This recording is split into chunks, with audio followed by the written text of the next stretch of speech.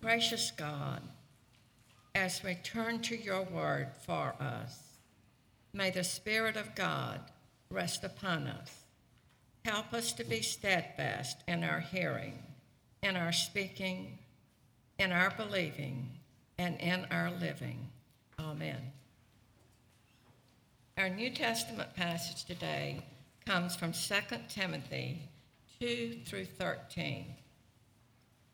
You then, my child, be strong in the grace that is in Christ Jesus, and that you have heard from me through many witnesses, entrust to faithful people who will be able to teach others as well.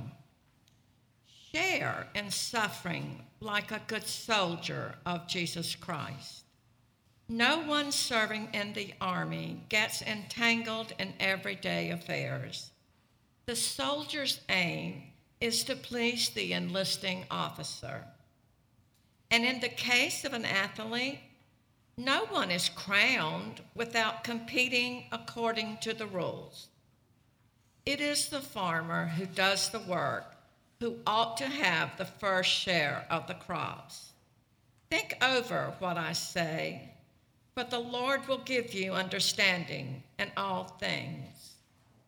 Remember Jesus Christ, raised from the dead, a descendant of David.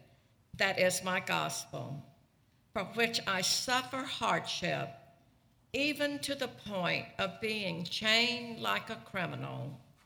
But the word of God is not chained. Therefore, I endure everything for the sake of the elect, so that they may also obtain the salvation that is in Christ Jesus, with eternal glory. The saying is true. If we have died with him, we will also live with him. If we endure, we will also reign with him. If we deny him, he will also deny us. If we are faithless, he remains faithful. The word of the Lord.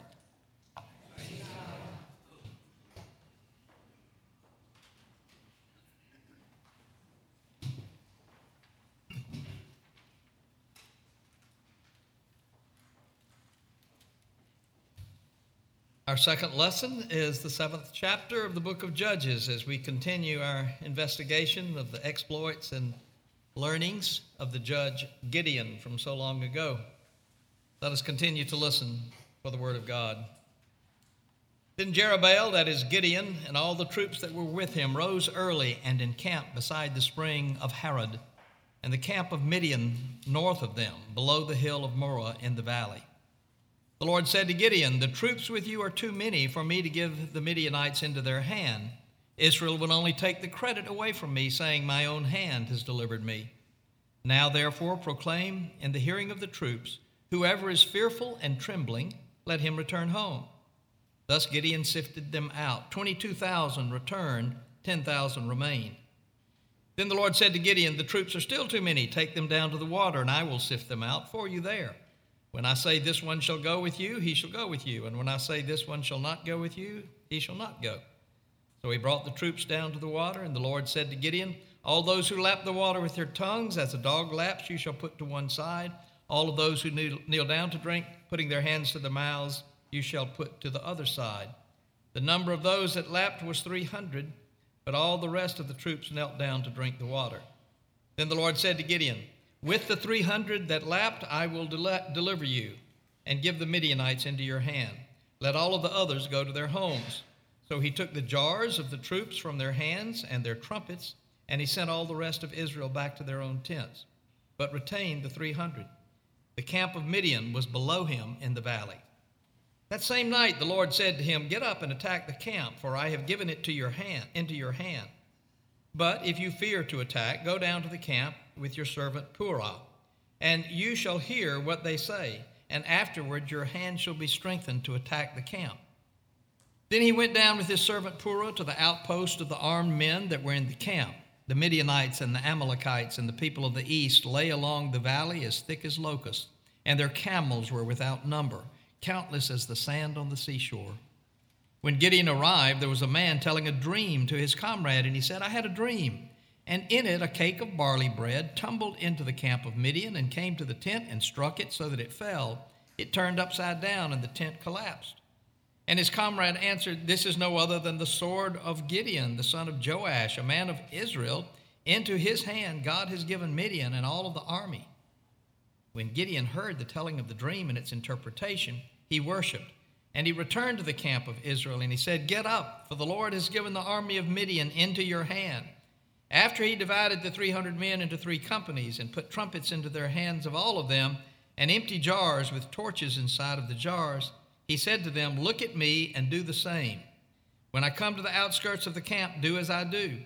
When I blow the trumpet, I and all who are with me, then you shall also blow the trumpets around the whole camp and shout for the Lord and for Gideon. So Gideon and the hundreds who were with him came to the outskirts of the camp at the beginning of the middle watch, when they had just set the watch, and they blew the trumpets and smashed the jars that were in their hands. So the 3 companies blew the trumpets and broke the jars, holding in their left hands the torches and in the right hands their trumpets to blow. And they cried, A sword for the Lord and for Gideon. Every man stood in his place all around the camp, and all the men in camp ran. They cried out and they fled. When they blew the 300 trumpets, the Lord set every man's sword against his fellow and against all the army. And the army fled as far as Bethshittah towards Zererah, as far as the border of Abel-Meholah by Tabbath. And the men of Israel were called out from Naphtali and from Asher and from all of Manasseh, and they pursued after the Midianites. Then Gideon sent messengers throughout all the hill country of Ephraim, saying, Come down against the Midianites and seize the waters against them, as far as Beth-barah, and also the Jordan. So all the men of Ephraim were called out, and they seized the waters as far as Beth-barah, also the Jordan. They captured the 2 captains of Midian, Oreb and Zeb. They killed Oreb at the rock of Oreb, and Zeb they killed at the winepress of Zeb, and they pursued the Midianites. They brought the heads of Oreb and Zeb to Gideon beyond the Jordan. The grass withers and the flower fades, but the word of our God will stand forever.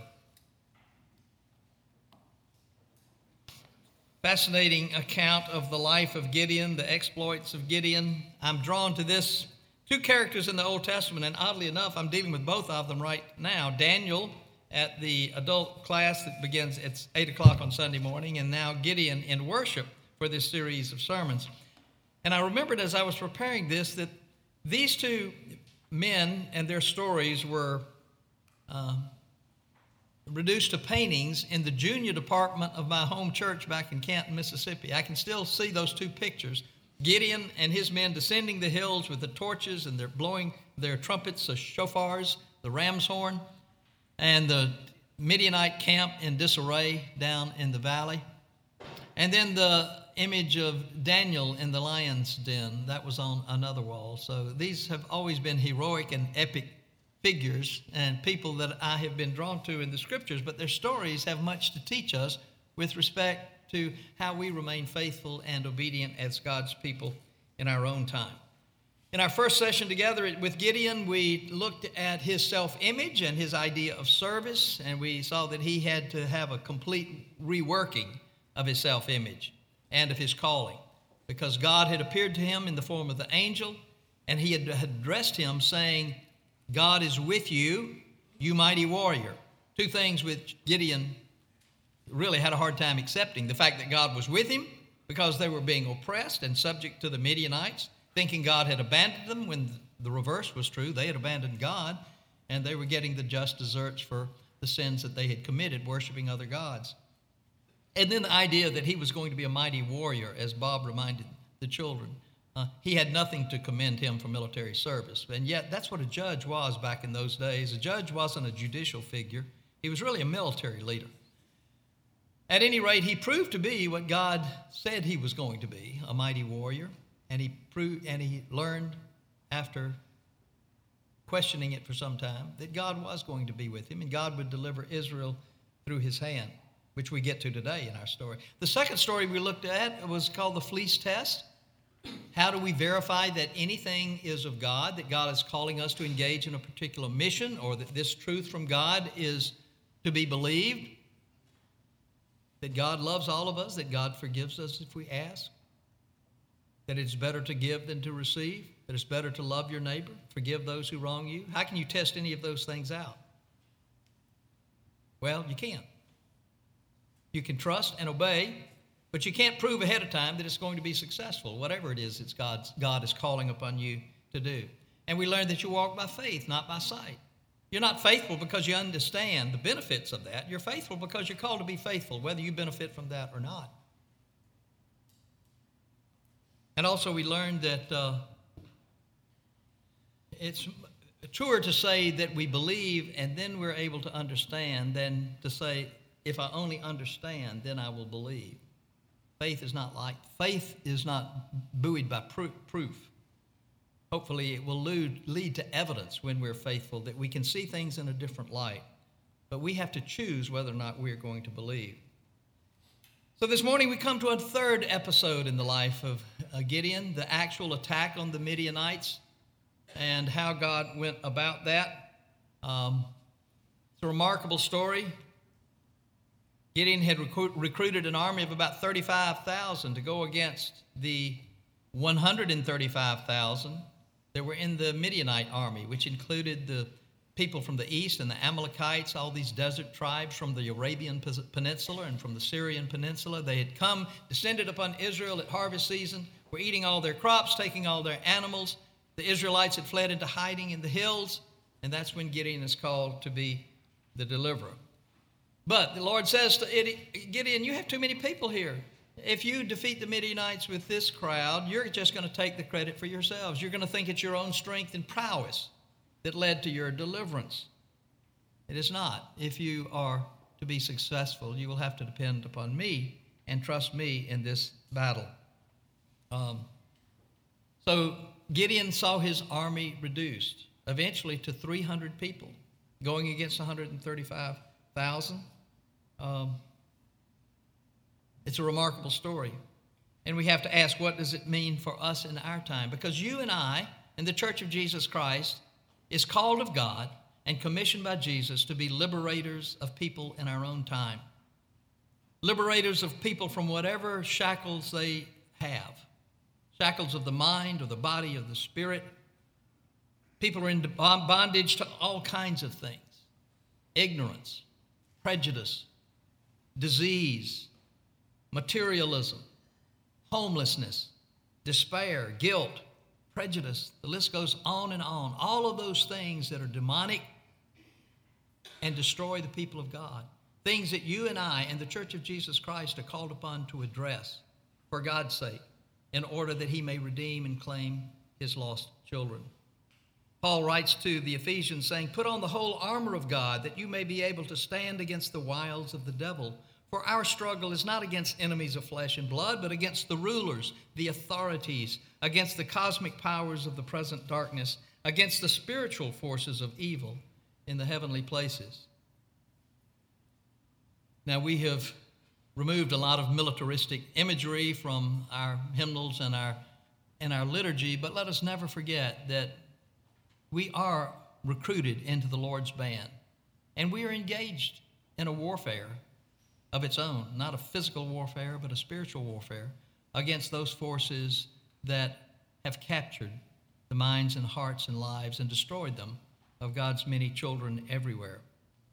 What hope do we have in being a small number? Can we possibly make a difference? Can this congregation make a difference in the life of the old village, much less the life of the global village? We have more than 300, don't we? Closer to 3,000, although the session will reduce that number at its next meeting. But we have many more people. And I think the population of Mount Pleasant just alone is something north of 85,000. So what can a group of 3,000 accomplish in a community of 85,000? Well, what could a group of 300 accomplish against a force of 135,000? So what can we learn from this story of Gideon and his small band of 300 as they engage the enemies of God and try to liberate God's people from that which threatens their lives? To begin with, we need to be reminded, as Gideon needed to be reminded, of whose we are and who we serve. If we're going to be victorious in the work God is calling us to do, it's going to depend on God. God's going to use us, but we are not the ones who will have the victories. And therefore, that's a good word because it reminds us that God is in charge. We're only instruments in God's hands. And so the future and the deliverance of God's people, while we should be faithful, it will succeed even if we fail. Because God's in charge. So our successes won't bring about God's success, although He will use us. And our failures won't prevent God from accomplishing what He wants to accomplish in the world. But God wants to use us. That's why we've been recruited. That's why you're in the church, whether you know it or not. If you're in the church for what you can get out of it, you've misunderstood your calling. If you're a member of the church, it's because God has recruited you to put you to work. You're to serve others and to serve God. That's our reason for being as a Christian church. What the Israelites needed to learn was not just that they needed deliverance, they needed to know who their deliverer was. It wasn't just redemption they needed from the Midianites. They needed a knowledge of their Redeemer. And so too do we. God knew well the human heart. He knew that if they went up against even a larger force, but with a group of 32,000, they might end up being farther away from their God after the battle than before because they would think, well, we are the ones who defeated Midian. Nope, that was God's doing. And they could end up farther away from God at the end, after their victory, than they were before. So we should keep in mind, the battles that we are waging are God's battle. He is simply using us as His instruments. And may He continue to do so. The mission of the church is God's mission. God is waging war against all of those forces, seen and unseen, that plague His people, that rob them of the life abundant and eternal that He intends for all of His children. There is reason to take heart when we realize that God is in charge and we are not. That's a comfort as you go up against forces that seem to be opposed to God. We are simply called to be faithful, not successful. God will take care of the success. We are responsible for the faithfulness. And it doesn't depend, our victories don't depend on the numbers or the odds, because God's in charge. And God can be entrusted with our lives, with the future of our church and our world. So we're less likely to despair, I think, in our individual lives and in our church life if we realize that this is God's business we're about. We are only a small part of the puzzle that God is using. Who could have imagined that so few people could defeat such a large army? Well, who could imagine what everything this church could be doing if all of its members took seriously their commitment, their desire to be used of God in serving the world and others? So, first of all, we need to remember whose battles we're fighting and who's on our side, because it doesn't matter who's on the other side if God is on the side of His people, the church. Sometimes it's we who are opposed to God. We don't recognize what God is doing, and we need to do so. Secondly, we might notice that when God begins to sift the crowd down, the army down to a size that He wants, He places a high premium on courage. He says to Gideon, just all of those who are afraid, all of those who are trembling, just let them go home. Tell them to go home. We don't need them. When He gave that invitation, if they were frightened, they could go home. 22,000 left. And Gideon was left with 10,000. The Lord still says, that's too many for the victory that I'm going to give you. So what happens after that? They do this arbitrary testing. I don't know if it's arbitrary or not. I can't figure out what this last test accomplished other than to reduce the size of the army. I guess they could have flipped coins, or God could have said, okay, everybody born on the 2nd or the 4th, you can remain, everybody else leave. It's just a way to reduce the size of the army, but it may be more than that. It may be that the very way these men were drinking their water was indicative of their commitment to the mission before them. and their single-mindedness in the service of God. Because those who got down on their knees, on their all fours, and lapped the water, they couldn't keep watch. They couldn't keep their weapons in their hands. They could be distracted. The ones who simply cupped the water in their hands and drank it that way, only 300 of them, they were the ones who became the liberators. So single-mindedness is a priority in God's army. Are you committed to the cause of Jesus Christ and his church? Where does that fall on your priority list? Where is your commitment? How do you measure it? In the letter you'll receive from me this week, that's one of the things I'm asking of this congregation. I think we need to re-up our game. I think we need to recommit to the mission of Jesus Christ through the life and work of this congregation. We have far too many people in this church that are on the sidelines somewhere. And it's evident that church is not a priority in their lives. Other things are. So we have to determine for ourselves, what do we really believe and why? And if we believe it, what are we going to do about it? We discussed in class last week this statement of faith that's going around the nation right now, Reclaiming Jesus. You can Google that and read about it. And a number of Christian leaders from different denominations across the land are saying, this is what we believe, and because we believe this is what we oppose in life, in culture, in politics. You may not agree with it, but what would your statement of faith be? What is it that you believe, and because you believe this, you're not going to support this? You're going to live in a different way. Each of us has to do that in our own lives if we're going to get our priorities in order. Because, make no mistake about it, it requires courage if you're going to be used of God to make a difference in the world. If you intend to be a steward in an age of materialism, if you want to be a peacemaker in a day of alienation and distortion, if you want to be a defender of the poor, a protector of the weak, if you want to speak the truth in love to power, then that's going to require courage on your part. Great risk of being misunderstood, of being ridiculed, of being mocked. Service in God's army is not something for the faint-hearted. So just know that if you intend to be used of God in his service, courage is going to be required of you at some point. Paul reminds young Timothy in his letter to him, God did not give us a spirit of cowardice, but rather a spirit of power and love and self-discipline. So, where are your priorities? How do you intend to be involved in the life and work of Jesus Christ through this congregation? We can be encouraged that the faithful few in Israel, just 300 men who were courageous, defeated an army many times larger than them. And isn't it interesting how God brought about the victory? He told Gideon to divide the 300 into 3 companies of 100, to surround the valley from the hills.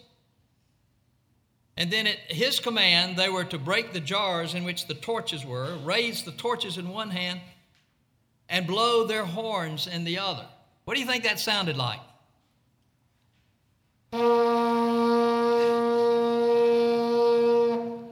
Very much like that.